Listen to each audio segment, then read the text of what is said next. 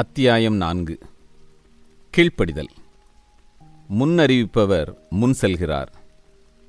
கீழ்ப்படிதலின் விலைக்கரையம் அதிகமாயினும் கீழ்ப்படிந்தால் வரும் ஆசீர்வாதமும் அதிகமே. வாசல்களை திறப்பவரும் அடைப்பவரும் வாயன்கையில் புறப்படுவோரின் தியாகமும் கொஞ்சமே.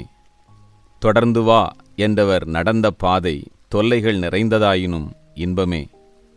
தொடக்கத்திலேயே தவறிவிட்டால் தொடர்ந்து வா என்பதின் பொருள் தொல்லையே. வீட்டார் சம்மதிக்க, கம்பெனி என்னை விடுவிக்க, தேவன் அற்புதமாக கிரியை செய்ததனை பார்த்த சபையாரும் நண்பர்களும் தேவனே என்னை நிச்சயமாக அழைத்திருக்கிறார் என்பதனை புரிந்து கொண்டனர். ஆனால் உற்சாகமான ஒரு சகோதரனை நாம் பிரியப் போகிறோம் என்ற கவலை அநேகரை கண்ணீர் வடிக்க வைத்தது. சிலர் பீகார்தான் செல்ல வேண்டுமா? பின்தங்கிய பிரதேசத்தில் முரட்டாட்டமான மக்களுக்குள் மொழி தெரியாமல் என்ன செய்வாய் என்று அங்கலாய்த்தனர். பிரிவு உபசாரமாகவும் மிஷனரி பிரதிஷ்டையாகவும் ஒரு கூட்டத்தை நடத்தி பாஸ்டர் பாஸ்கரதாசன் அவர்களை பிரசங்கிக்க சபையாக அழைத்திருந்தனர். நண்பர்களும் உடன் ஊழியருமாக கிட்டத்தட்ட 200 பேர் கூடியிருந்த அந்த கூட்டத்தில் பலத்த ஒரு செய்தியினை தந்து, உன்மேல் கர்த்தர் காலேபின் ஆவியை வைத்திருக்கிறார் என்று தேவன் எனக்கு முன்னமே சொல்லியிருந்த வார்த்தைகளை உறுதிப்படுத்தி, இறுதி ஜெபத்தில், ஆண்டவரே, இந்த சகோதரனை நாங்கள் இனி முகமுகமாய் காண்போமோ மாட்டோமோ என்று கதறினபோது அனைவரும் தலைச்சன் பிள்ளைக்காக கதறி அழுதது போல அந்த இடமே அசைந்தது. என் கம்பெனியின் உடன் வேலை செய்த சிலரும் அங்கே வந்திருந்தனர். அவர்களும் கலங்கி போனார்கள். அக்டோபர் 19ஆம் நாள் வியாழன் இரவு சென்னை சென்ட்ரல் ஸ்டேஷனில் சென்னை ஹவுரா ரயிலில் என்னை வழியனுப்ப ஒரு திரள் கூட்டம் வந்திருந்தது. அதில் திரு ஆல்ஃபிரட் என்ற ஒரு முதியவர் என்னை கட்டிப்பிடித்து, உன்னை போல் இருக்கும்போது தேவன் என்னை அழைத்தார், நானோ அல்லல் தட்டி ஒரு சுரங்கத்தின் மேலாளராக வாழ்ந்துவிட்டேன் என்று கதறினார். என் வாழ்நாட்கள் வீணாகிவிட்டதே என்று ஏங்கினார். ரயில் புறப்பட அனைவரும் கையசைத்தனர். எனக்கு தூக்கம் வரவில்லை. போகிற பிரதேசத்தை குறித்த நினைவுகள், மாற்று கலாச்சாரத்தில் எப்படி ஊழியம் செய்வது என்ற கேள்விகள் சுற்றி சுற்றி வந்தன. தேவ சத்தம் பலமாக உள்ளத்தில் தொனிக்க ஆரம்பித்தது. உங்கள் தகப்பனாகிய ஆபிரகாமையும் உங்களை பெற்ற சாராளையும் நோக்கி பாருங்கள். அவன் ஒருவனாயிருக்கையில் நான் அவனை அழைத்து அவனை ஆசீர்வதித்து அவனை பெருகப் பண்ணினேன். கர்த்தர் சீயோனுக்கு ஆறுதல் செய்வார். அவர் அதன் பாழான ஸ்தலங்களையெல்லாம் தேறுதல் அடையச் செய்து அதன் வனாந்திரத்தை ஏதேனைப் போலவும் அதன் அவாந்தர வெளியை கர்த்தரின் தோட்டத்தைப் போலவும் ஆக்குவார். சந்தோஷமும் மகிழ்ச்சியும் துதியும் கீத சத்தமும் அதில் உண்டாகும். சின்னவன் 1000 சிறியவன் பலத்த ஜாதியுமாவான். கர்த்தராகிய நான் ஏற்ற காலத்தில் இதை தீவிரமாய் நடப்பிப்பேன். நான் உன்னுடனே கூட இருக்கிறேன். உனக்கு தீங்கு செய்யும்படி ஒருவனும் உன்மேல் கை போடுவதில்லை. நீ போகுமிடமெல்லாம் உன் தேவனாகிய கர்த்தர் உன்னோடே இருக்கிறார் என்ற வாக்குத்தத்தங்கள் அலை அலையாய் என்மேல் புரண்டு வந்தன. கூடவே நன்றியறியாத ஜனத்தண்டைக்கு நீ அனுப்பப்படுகிறாய். ஒருவரிடத்திலும் ஒன்றையும் எதிர்பார்க்காதே. உன் பரிசு எல்லாம் நான்தான் என்பதினை மிகவும் அழுத்தமாக பேசினார்.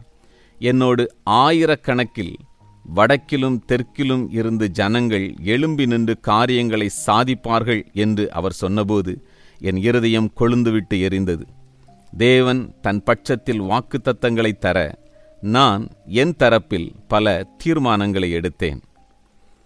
என் சொந்த தேவைகளையோ ஊழிய தேவைகளையோ யாரிடத்திலும் நேர்முகமாகவோ மறைமுகமாகவோ ஜெபக்குறிப்பு என்கிற வடிவத்தில் கூட கூறுவதில்லை. எந்த காரணத்தை கொண்டும் எந்த ரூபத்திலும் உயிரே போனாலும் சரி கடன் வாங்குவதில்லை. எந்த பணத்தினையும் எடுத்து வேறு காரியங்களுக்கு செலவழிப்பதில்லை. ஒரு சிலருக்கு ஞானஸ்நானம் கொடுத்து சபையை உருவாக்காமல் தமிழகம் திரும்பக்கூடாது. என்னானாலும் சரி, எளிமை வாழ்வினையும் தாழ்மையையும் தியாகத்தினையும் என்றுமே கடைபிடிக்க வேண்டும். கிறிஸ்துவை வாழ்ந்து காண்பித்து பவுலின் பாதைகளை ஊழிய பாதையாக மாற்றிக்கொள்ள வேண்டும். வீண் புகழ்ச்சிக்காகவோ மற்றவர்கள் என்னை பாராட்ட வேண்டும் என்பதனை மாத்திரம் மனதில் வைத்தோ ஒரு காரியமும் செய்யக்கூடாது. சத்தியத்தினை கூறுவதில் எத்தனை பாடுகள் வந்தாலும் அதனை மாற்றியோ கலப்படம் செய்தோ அதன் வீரியத்தினை குறைத்தோ ஒரு நாளும் பேசக்கூடாது.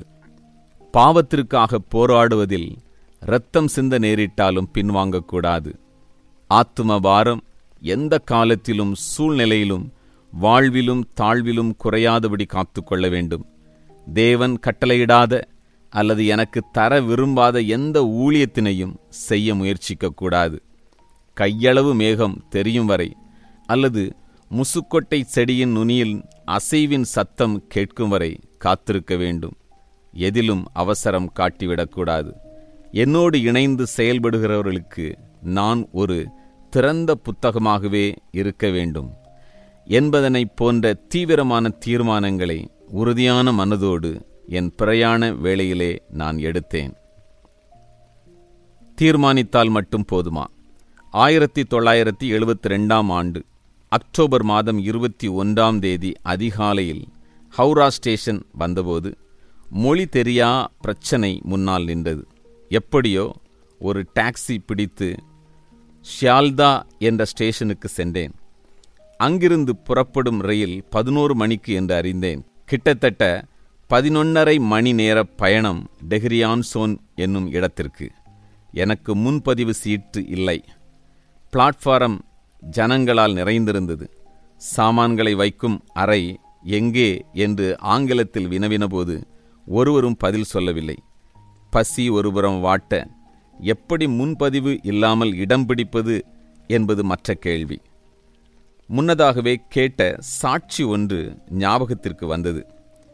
மாமன் பிரசங்கி என்ற ஒரு கேரள ஊழியர் எப்போதும் ஊழியத்திற்கு செல்லும்போது மனைவி பிள்ளைகளை அழைத்து நன்றாக இருக்கிறீர்களா என்று வினவி ஜெபித்து செல்வார். ஊழியத்திலிருந்து திரும்பும்போது வெளியிலேயே நின்று அனைவரையும் வீட்டுக்கு முன்னே அழைத்து எல்லாம் சரியாக இருக்கிறதா என்று விசாரித்துதான் வீட்டிற்குள் வருவார். ஒரு நாள் அவருடைய மனைவி, நாங்கள் அனைவரும் பத்திரமாக உள்ளோம், நம்முடைய கொல்லைப்புறத்தில் இருந்த வாழைக்குலையைத்தான் யாரோ அறுத்து கொண்டு போய்விட்டார்கள் என்றபோது மனைவியும் பிள்ளைகளையும் வீட்டிலிருந்து வெளியே அழைத்து முழங்கால் படியிட்டு, மிகாவேலே, நீ எங்கே போய்விட்டாய்?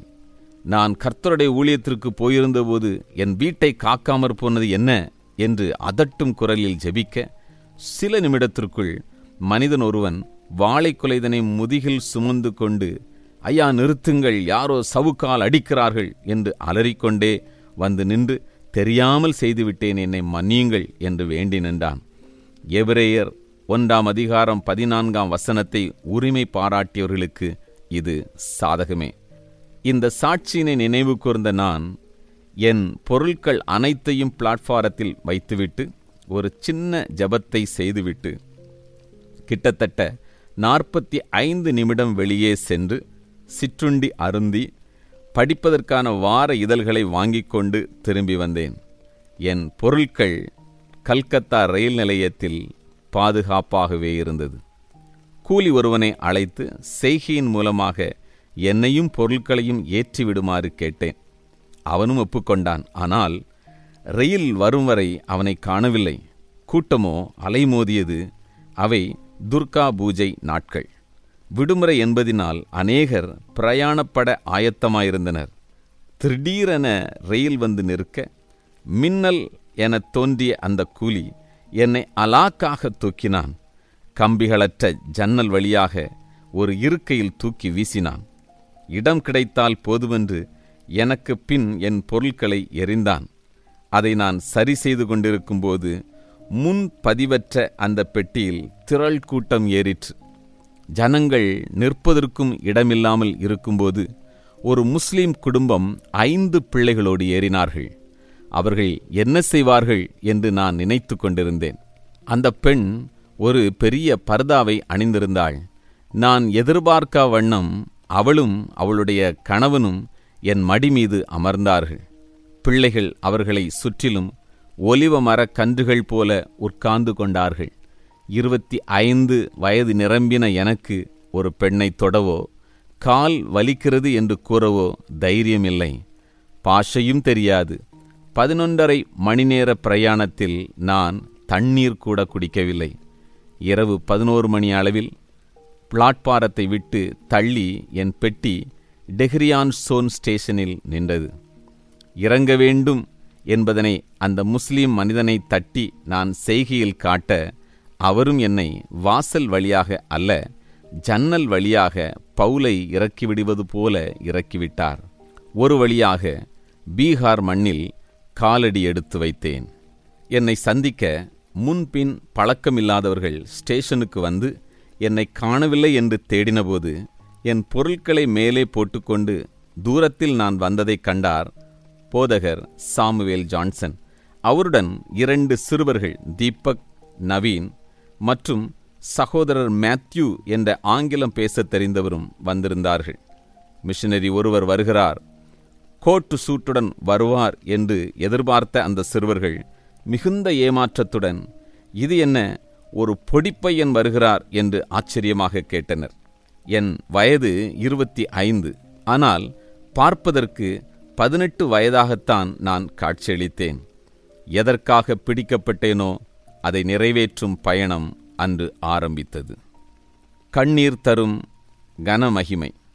அடுத்த நாள் ஞாயிற்றுக்கிழமை அன்று போதகரோடு தங்கி 1 மாதம் கழிப்பதற்கான அத்தனை ஆயத்தங்களும் அங்கே செய்யப்பட்டிருந்தன.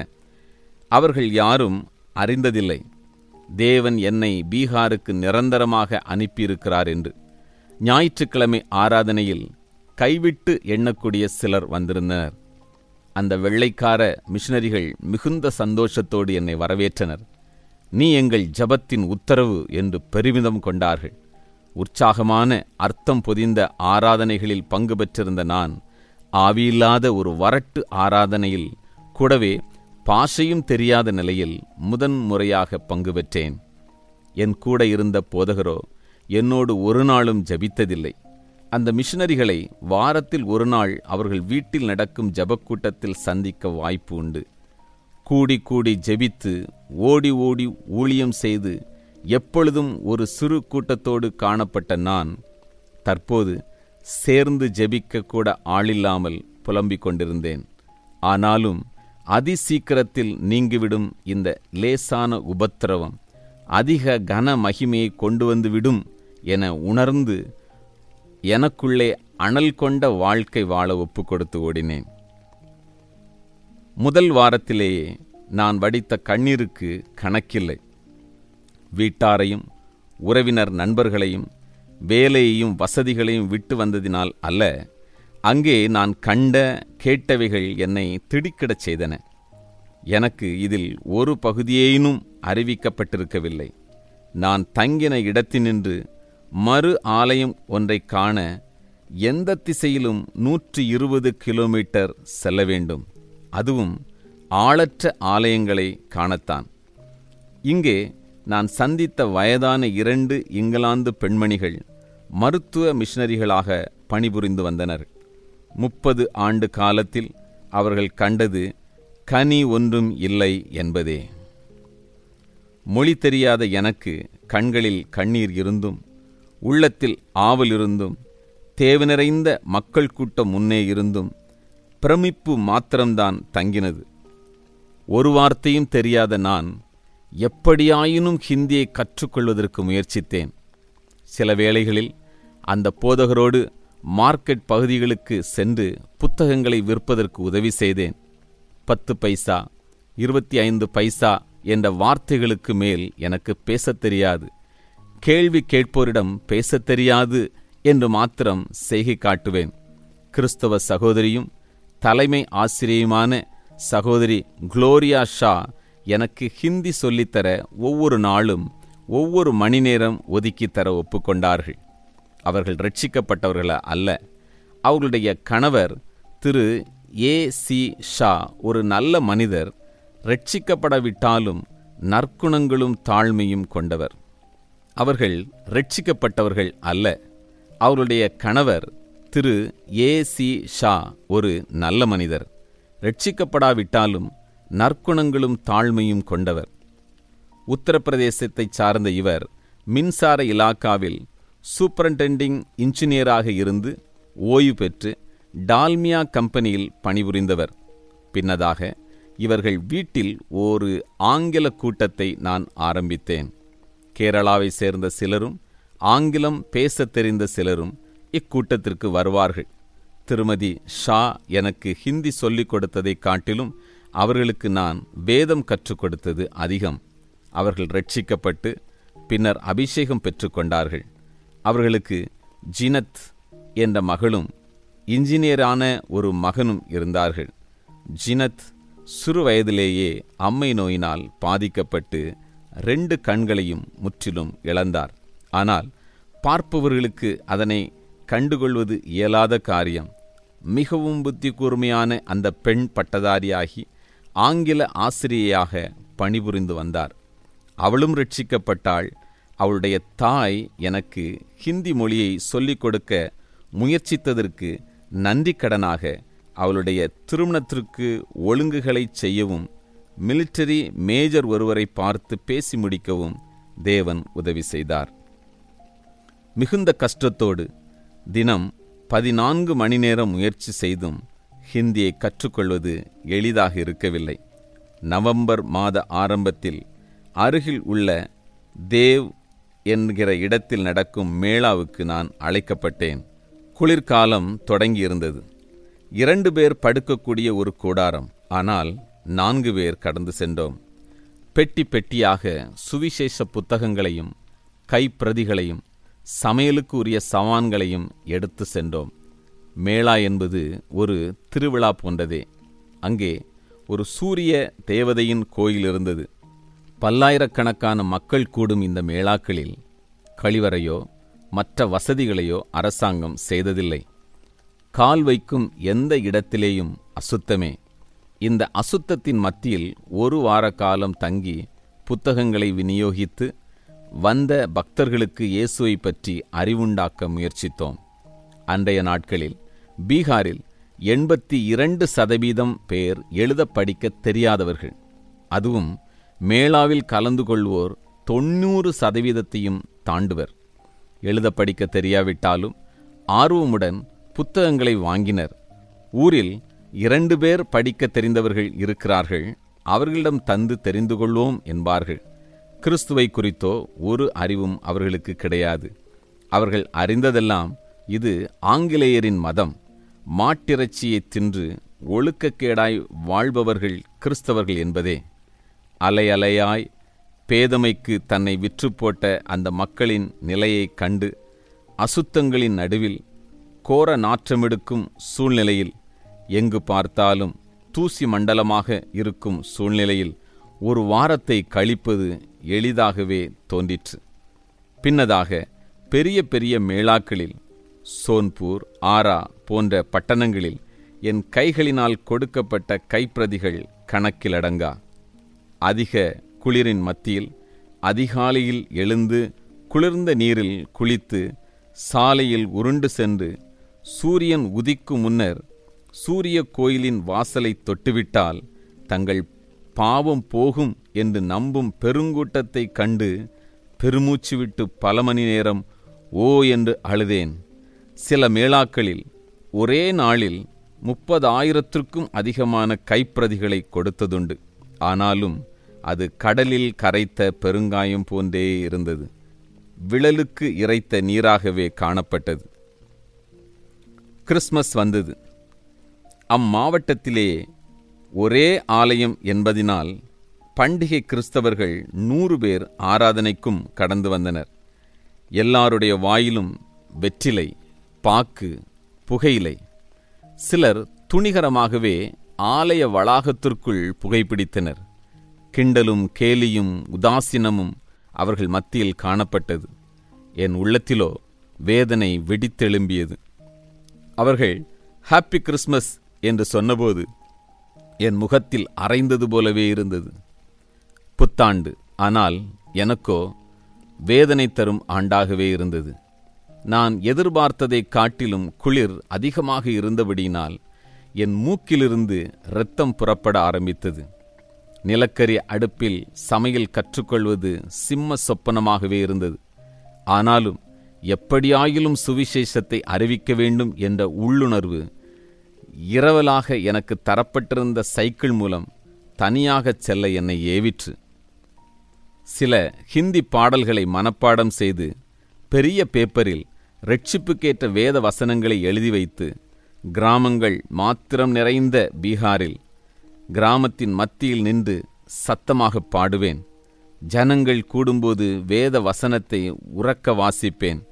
ஹிந்தி மொழி பேச தெரியாவிட்டாலும் எழுத படிக்க கற்றுக்கொண்டேன்.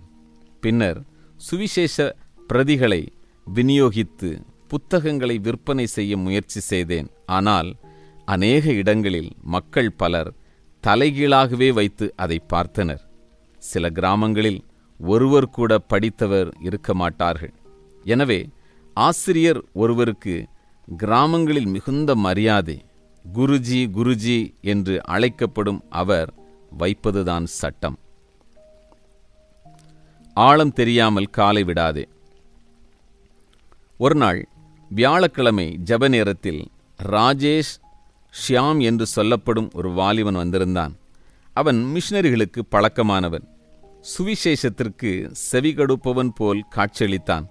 17 கிலோமீட்டர் தூரத்தில் உள்ள நாசரிகஞ்ச் என்னும் ஊரில் தான் ஒரு ஆங்கில பள்ளியை ஆரம்பித்ததாகவும் அதில் பணிபுரிய ஆங்கிலோ இந்தியன் ஒருவனை அமர்த்தினதாகவும் இலவசமாக கொடுக்கப்பட்ட கட்டடத்தில் பள்ளியை நடத்துவதாகவும் பெரும் புள்ளிகள் பலர் தங்கள் பிள்ளைகளை அனுப்பி தந்ததினால் பணம் புரளுவதைக் கண்ட அந்த ஆங்கிலோ இந்திய வாலிபன் பங்கு கேட்க அவர்களுக்குள் சண்டை உண்டாக தான் தனியாக பள்ளியை ஆரம்பிக்கப் போகிறதாகவும் இன்னும் ஆசிரியர்களை அழைத்து கொண்டு வரப் போயிருக்கிறதாகவும் அதனால் தன்னுடைய முயற்சியும் மூலதனமும் கெட்டுப்போகிறது என்றும் தான் கிறிஸ்துவை பின்பற்றுகிறதினால் வீட்டாரும் தன்னை விரட்டிவிட்டார்கள், எனவே எனக்கு அடைக்கலம் இல்லை, உதவி செய்ய ஆளும் இல்லை என்று கூறி விம்மி விம்மி அழுதான்.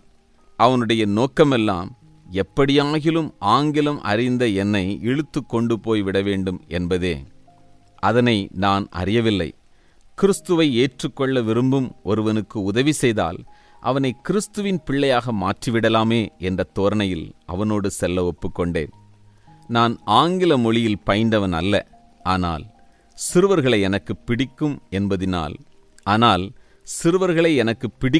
என்பதினாலும் சிறு பிள்ளை ஊழியத்தில் பழக்குவிக்கப்பட்டவன் என்பதினாலும் கிட்டத்தட்ட 150 பிள்ளைகளுக்கு ஒரே ஆசிரியராக ட்விங்கிள் ட்விங்கிள் லிட்டில் ஸ்டார் என்று சொல்லிக் கொடுத்து சமாளித்து கொண்டிருந்தேன். ஊராருக்கு பெரிய சந்தோஷம். தென்னாட்டிலிருந்து நன்றாக ஆங்கிலம் பேசும் ஒருவர் வந்துவிட்டார் என்று.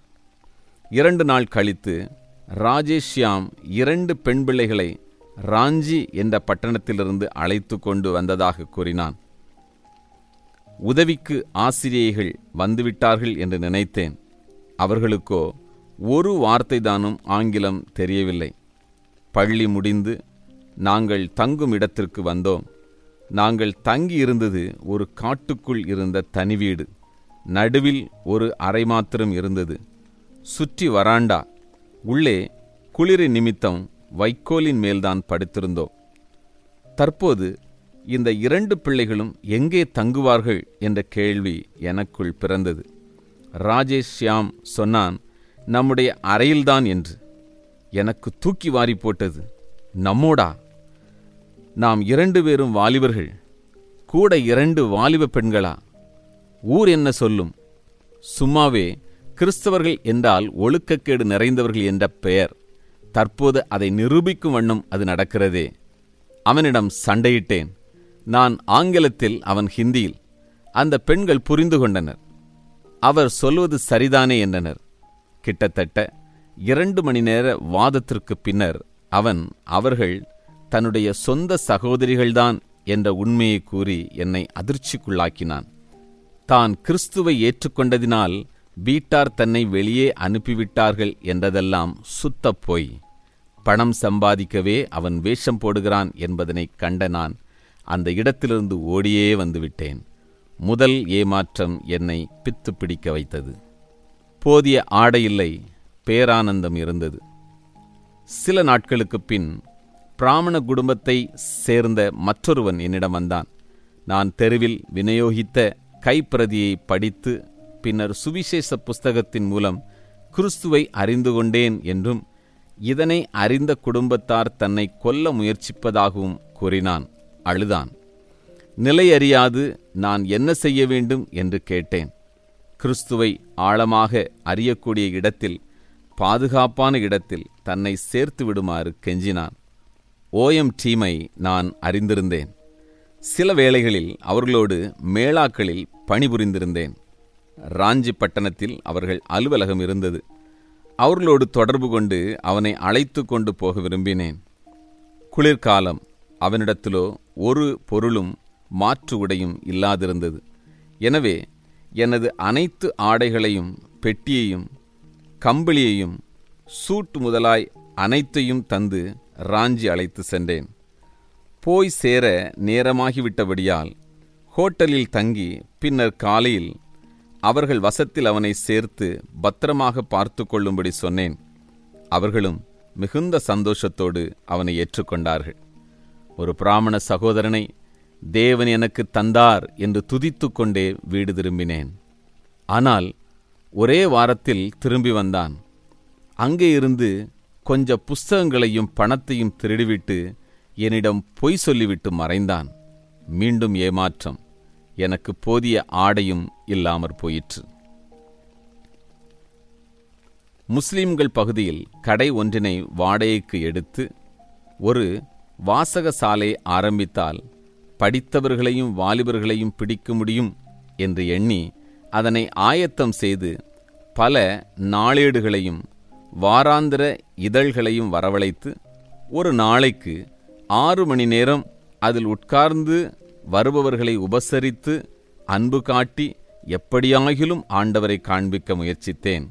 மிகுந்த பிரயாசத்திற்கு பின்னர் மதன், ஜிதேந்தர் என்ற 2 கல்லூரி மாணவர்களை பிடித்தேன். அவர்கள் இயேசுவை ஏற்றுக்கொண்டதால் என்னோடு 4 முதல் 6 மணி நேரம் நதிக்கரையிலும் ஆலயத்திலும் ஜெபிக்கும்படி பழக்குவித்தேன். மிகுந்த கண்ணீரோடு தங்கள் ஜனத்திற்காக அவர்கள் போராடி ஜெபித்தது என்னை மிகுந்த உற்சாகப்படுத்தியிருந்தது. ஆனால் 3 மாதத்திற்குள் குடும்பத்தினரின் போராட்டத்தால் பின்வாங்கி போனார்கள். மீண்டும் ஏமாற்றம். 5 மாதங்கள் கடந்துவிட்டன. என்னுடைய முயற்சிகளையும் வேகத்தினையும் கண்ட ஆங்கிலேய மிஷனரிகளுக்கு மிகுந்த உற்சாகம். அவர்களிடம் நான் உதவித்தொகையாக எதையும் பெற்றுக்கொள்ளவில்லை. அது அவர்களுக்கு பயத்தை வருவித்தது. அந்த வாலிபன் அங்கிருந்து போய்விடுவானோ என்று. ஆனால் நானோ மனிதர்களுக்காக அல்ல, என்னை அழைத்த தேவனுக்காக ஓடிக்கொண்டிருந்தேன். அவர்கள் என்னை மிகவும் நேசிக்க ஆரம்பித்தார்கள். போதகரை தவிர சபையாரும் என்னை நேசித்தார்கள். அவருக்குள் கொஞ்சம் பொறாமை வர ஆரம்பித்தது. இன்னமும் ஹிந்தி படிப்பதில் தோல்வியே. ஓர் இரவு என்னுடைய பொருட்கள் அனைத்தையும் கட்டி வைத்துவிட்டு முழங்காலில் நின்று கதறினேன். உலகத்தாரை கெடுக்கும் சினிமா நடிகைகளான வைஜெயந்திமாலா, பத்மினி போன்றோர் அழகாக ஹிந்தியில் பேசும்போது ஜீவனுள்ள தேவனை அறிவிக்க புறப்பட்ட எனக்கு ஏன் அது கைகூடவில்லை? நான் சில மணி நேரம் மாத்திரமே உறங்கினேன். என்னுடைய நண்பர்களுக்கு தீர்க்க தரிசனமான கடிதங்களை எழுதவும், சமைக்கவும், ஜெபிக்கவும், ஊழியத்திற்கு செல்லவும் நான் எடுத்த நேரம் போக ஹிந்தி மொழியைத்தானே படிக்கிறேன். ஏன் எனக்கு தேவன் உதவியில்லை என்று போராடி கொண்டிருந்தேன். இரவு 2 மணி அளவில் இது உன் நன்மைக்கே என்ற குரல் கேட்க நிம்மதியாக தூங்கினேன். காலையில் எழுந்தபோது என்னை அறியாமலேயே என் ஆசிரியையும் ஆச்சரியப்படுத்தும் அளவிற்கு ஹிந்தியில் பேசியது தேவனால் உண்டானதே. பின்னதாக அநேகருக்கு மொழியை கற்றுக் கொடுக்க தேவன் இந்த பாதையில் நடத்தினார் என்பதனை பின்னதாக அறிந்தேன். சுடும் வெயிலும் சூடான நற்செய்தியும். நான் பீகாரில் முதலாவது வேனிற் காலத்தை சந்தித்தேன். 126 டிகிரி கொளுத்தும் வெயில், வெப்பக்காற்று, என் கண் முன்னே சிலர் செத்து விழுவதை கண்டபோது எனக்குள் வைராக்கிய வாஞ்சை இன்னமும் பெருக்கெடுத்தது. ஒருவனாய் எப்படி அவர்களை சந்திப்பது என்ற ஏக்கம் என் கண்களை எப்பொழுதும் கண்ணீரால் நிரப்பும் அளவுக்கு பயிற்றுவித்தது. சில வேளைகளில் மூக்கிலிருந்து உஷ்ணத்தின் மிகுதியால் இரத்தம் கொட்டும். ஆனால் அது என்னை எவ்விதத்திலும் தடுத்து நிறுத்தவில்லை. இனம் தெரியாத ஒரு உத்வேகம் என்னை ஆட்கொள்வதை உணர்ந்தேன். வெளிப்படையாக கனி ஒன்றும் தென்படவில்லை. ஆயினும் தேவன் ஏதோ ஒரு நோக்கத்தோடுதான் என்னை அழைத்து வந்திருக்கிறார். அது நிறைவேற காலம் தாமதித்தாலும் நிறைவேற்றுவார் என்று அசைக்க முடியாத உறுதி இன்னமும் ஆழமாய் வேரூன்ற ஆரம்பித்தது.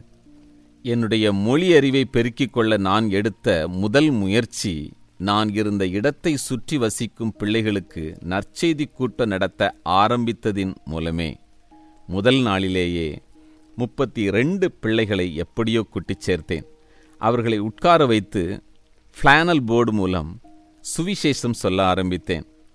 படத்தை வைத்துவிட்டு இது என்ன என்று கேட்டால் அவர்களே எனக்கு அதற்குரிய ஹிந்தி வார்த்தைகளை சொல்லித்தந்தார்கள். அப்படி ஆசிரியனான நானே மாணாக்கனாய் வகுப்பை ஆரம்பித்தேன். வகுப்பின் இறுதியில் அத்தனை பிள்ளைகளுக்காகவும் ஜெபித்ததால்தானே அவர்களை ஆதாயப்படுத்த முடியும் என்று எண்ணி ஒரு நாளில் அப்படி ஆசிரியனான நானே மாணாக்கனாய் வகுப்பை ஆரம்பித்தேன். வகுப்பின் இறுதியில் அத்தனை பிள்ளைகளுக்காகவும் ஜெபித்தால்தானே அவர்களை ஆதாயப்படுத்த முடியும் என்று எண்ணி ஒரு தாளில் அவர்கள் பெயர்களை எழுத முனைந்தேன்.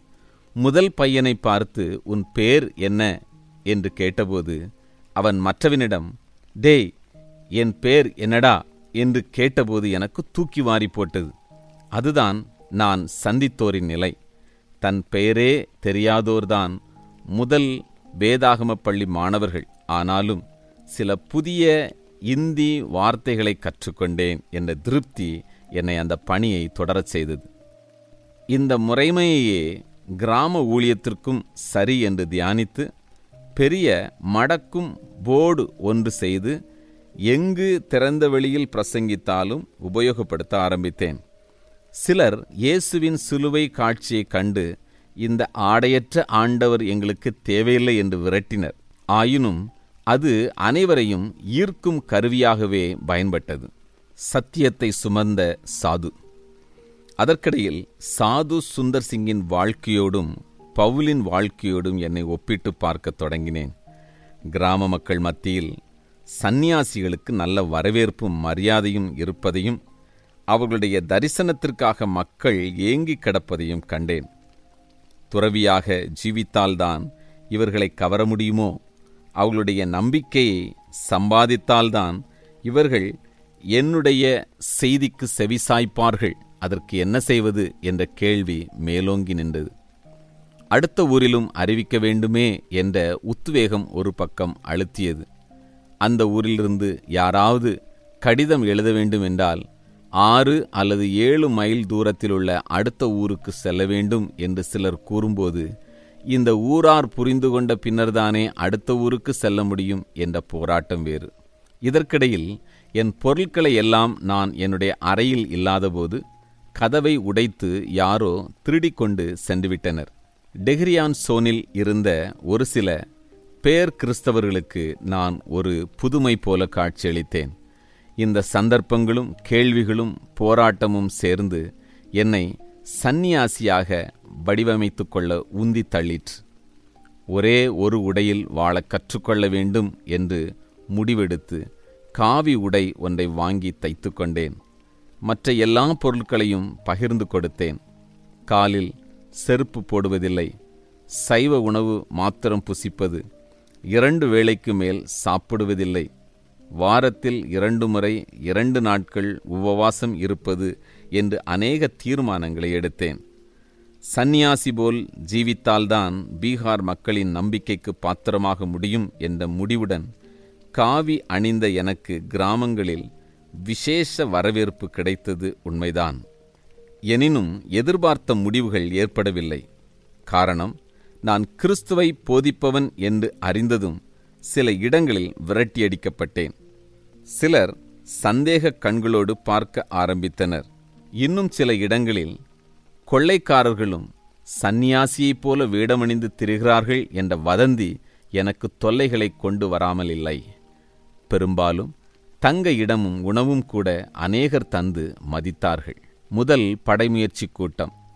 அந்த நாட்களில் அந்தமான் தீவுகளில் மாரநாதா ஊழியத்தினை பலப்படுத்தி புதிய ஊழியங்களை ஆரம்பிக்க உத்தேசித்து ரெவரன் ஹென்றி ஜோசப் அவர்கள் போகும் வழியில் ஏலி மிஷனரி சங்கத்தோடு அவர்களுக்கு தொடர்பு இருந்தபடியால் டெஹ்ரியான் சோனில் உள்ள சகோதரிகளை சந்திக்க வந்தார்.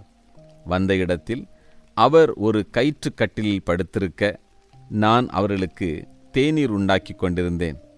அப்பொழுது நான் கொஞ்சம் சத்தமாக பாடின ஹிந்தி பாடலை கேட்டுதான், நேசர் அவர் என் நேசர், அவர் நேசரிலெல்லாம் விசேஷித்தவர் என்ற பாடலை ரெவரன் ஹென்றி ஜோசப் எழுதினார். கூடவே 1974 அந்தமானில் நடக்கப்போகும் பெரிய படைமுயற்சி கூட்டத்தில் வந்து உதவ வேண்டும் என்றும் கேட்டுக்கொண்டார்கள். அவர்களோடு பேசும்போது அவர்களிடம் இந்த பட்டணத்தில் வந்து சுவிசேஷ கூட்டங்களை நடத்த நான் கேட்டுக்கொண்டேன். 1973 டிசம்பரில் வரக்கூடும் என்றபோது மிஷனரிகளை உற்சாகப்படுத்தி வெளிக்கூட்டம் நடத்த நான் உதவுகிறேன் என்றபோது அது சாத்தியமில்லை என்று சபை போதகரும் மற்றவர்களும் என்னை அதைரியப்படுத்தினார்கள். ஆனால் நானோ விடாப்பிடியாக வெளியில் வைத்தால்தான் ஜனங்களை சந்திக்க முடியும் என்று கூறி அத்தனை பொறுப்புகளையும் நானே எடுத்துக்கொண்டேன். குளிர்காலம் என்பதினால் கூடாரம் போட வேண்டியதாயிருந்தது. மைதானத்திற்காக உத்தரவு, காவல்துறை உத்தரவு, அரசாங்க உத்தரவு என்று அனைத்தையும் நானே வாங்கினேன்.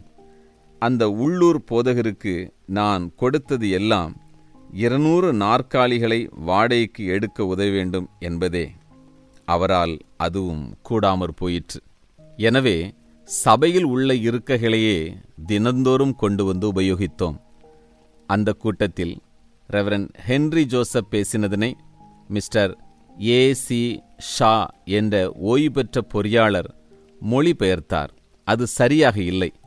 பாடற்குழு ஒன்றினை என்னுடைய ஞாயிறு பள்ளி பிள்ளைகள் மூலம் நான் ஆயத்தப்படுத்தி நடத்தினேன். கூட்டங்கள் வெற்றியாக அமையவில்லை. ஆயினும் நான் கற்றுக்கொண்ட பாடங்கள் ஏராளம். புது இடத்தில் முதல் முறையாக திறந்தவெளி கூட்டத்தினை நடத்த உள்ள தடைகள் அனைத்தும் எனக்கு தெரிந்துவிட்டது.